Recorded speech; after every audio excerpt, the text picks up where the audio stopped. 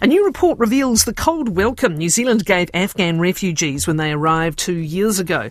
1,600 displaced Afghan nationals came here 2 years ago after the Taliban returned to power. But their experiences resettling here were less than ideal. Months in hotel rooms, struggles to access mental health support, employment and education. These experiences are highlighted in a new report by World Vision, Amnesty International and ActionStation. The research canvassed refugees and those who supported them about how they began their new lives here and finds significant gaps. Rebekah Armstrong is World Vision's head of Advocacy and Justice. Tēnā koe, Rebekah. Tēnā koe, how are you? I'm great, thanks. To whom did you talk for this report, please? We talked to around 45 people from the recent evacuation, including some informed people who provided agency support. And some of these were in focus group discussions, but a lot of them were just interviews. And were there a set of particular questions you asked, or was it just open, tell us your experience? We did a lot of set questions, but we also let people direct where they wanted the questions to go. And our whole methodology was just around hearing from Afghan people around their experiences of resettling here and what were the key themes that they found. These were people fleeing a country devastated by war, and of course we know just how drastic the change underway at the time they fled. Many separated from family. What was their experience when they got here? Well, I think what we found is that the experience was very different for different people. There was not a comprehensive kind of blanket package of services and assistance that was given to everyone. So people had different experiences of orientation. Some people didn't receive it at all because they had children who were needing childcare and they couldn't make an orientation.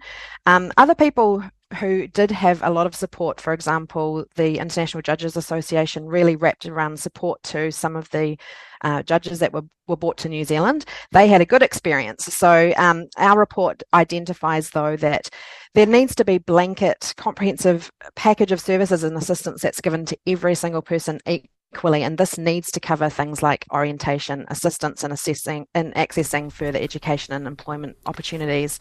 And mental health was a very specific concern for this group, who had to flee Afghanistan in very traumatic circumstances and came to New Zealand where they didn't really have much support at all. Can you explain some of what they went through? For example, some families in hotels for months. What was the story? Well, that's one of the saddest findings of the report that was very common. Some people stayed in hotels for up to a year, but many for 10 months. And some of them talk about how they didn't leave their hotel room for months. They were waiting for someone to come and help them. They were really struggling with their mental health. They didn't speak good English. They needed someone to kind of do that kind of pastoral care. You're in New Zealand. How can we help you? This is what you need to do here. So they felt very isolated and alone. And of course, we've got this housing crisis in New Zealand. So actually getting into a house was very difficult. A lot of refugees didn't have, the services of something like Red Cross that help quota refugees come here. They help you set up your home.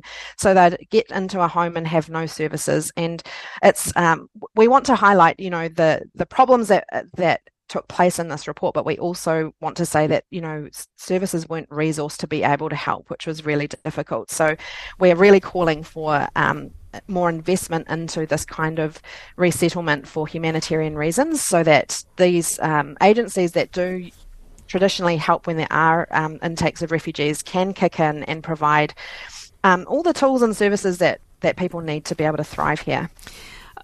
Don't refugees to New Zealand normally have 6 weeks at the Mangere Refugee Resettlement Centre to give them some kind of basic introduction?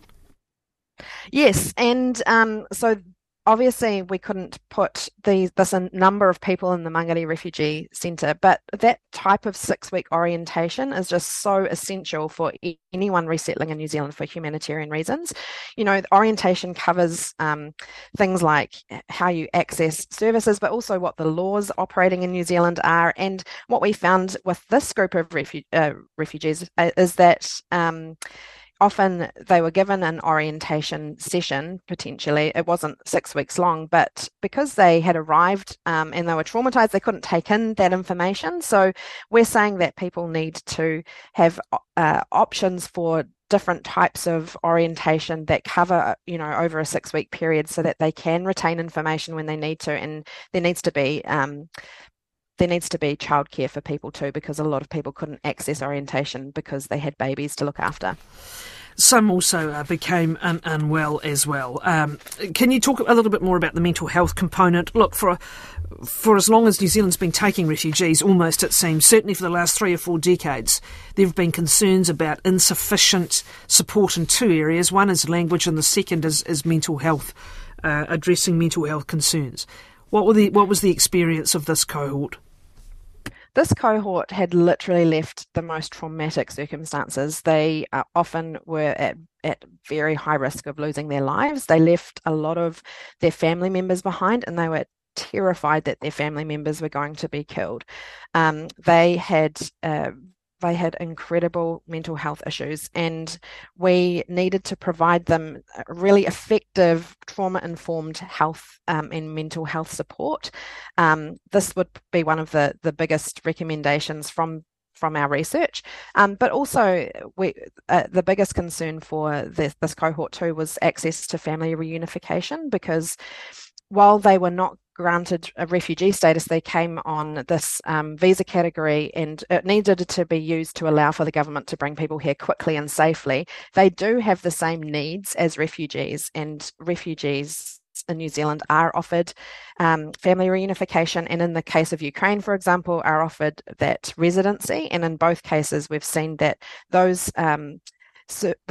services and entitlements that refugees receive as quota refugees to New Zealand should have applied to this group. And that mental health and family reunification, those two go together for a lot of this cohort. Many of these 1,600 Afghan nationals who sought refuge here 2 years ago have close family members still in Afghanistan. And based on some recent decisions by the government, will they have a reunification opportunity? It sounds like the government has said that Tier 1 opportunities will be available, so that's for people who have no family in New Zealand with them right now, but that this will also take 2 to 3 years to take place. Obviously, family reunification is applied for all refugees, and there's a big wait list, but for people from Afghanistan, 2 to 3 years is such a long time, especially when some of their family members are at risk because of association with them, and they're just extremely worried about getting their family to New Zealand if possible. So there was that announcement about a month ago that does provide some hope, but just for people who don't have any family here right now, and that 2 to 3 year period is tricky, difficult. Where are most at now 2 years on? Some people are thriving. As I talked about before, there have been some groups of people, for example, the International Association of Women Judges wrapped support around some young female judges that came to New Zealand. And I understand some other groups too, like journalists in New Zealand did the same.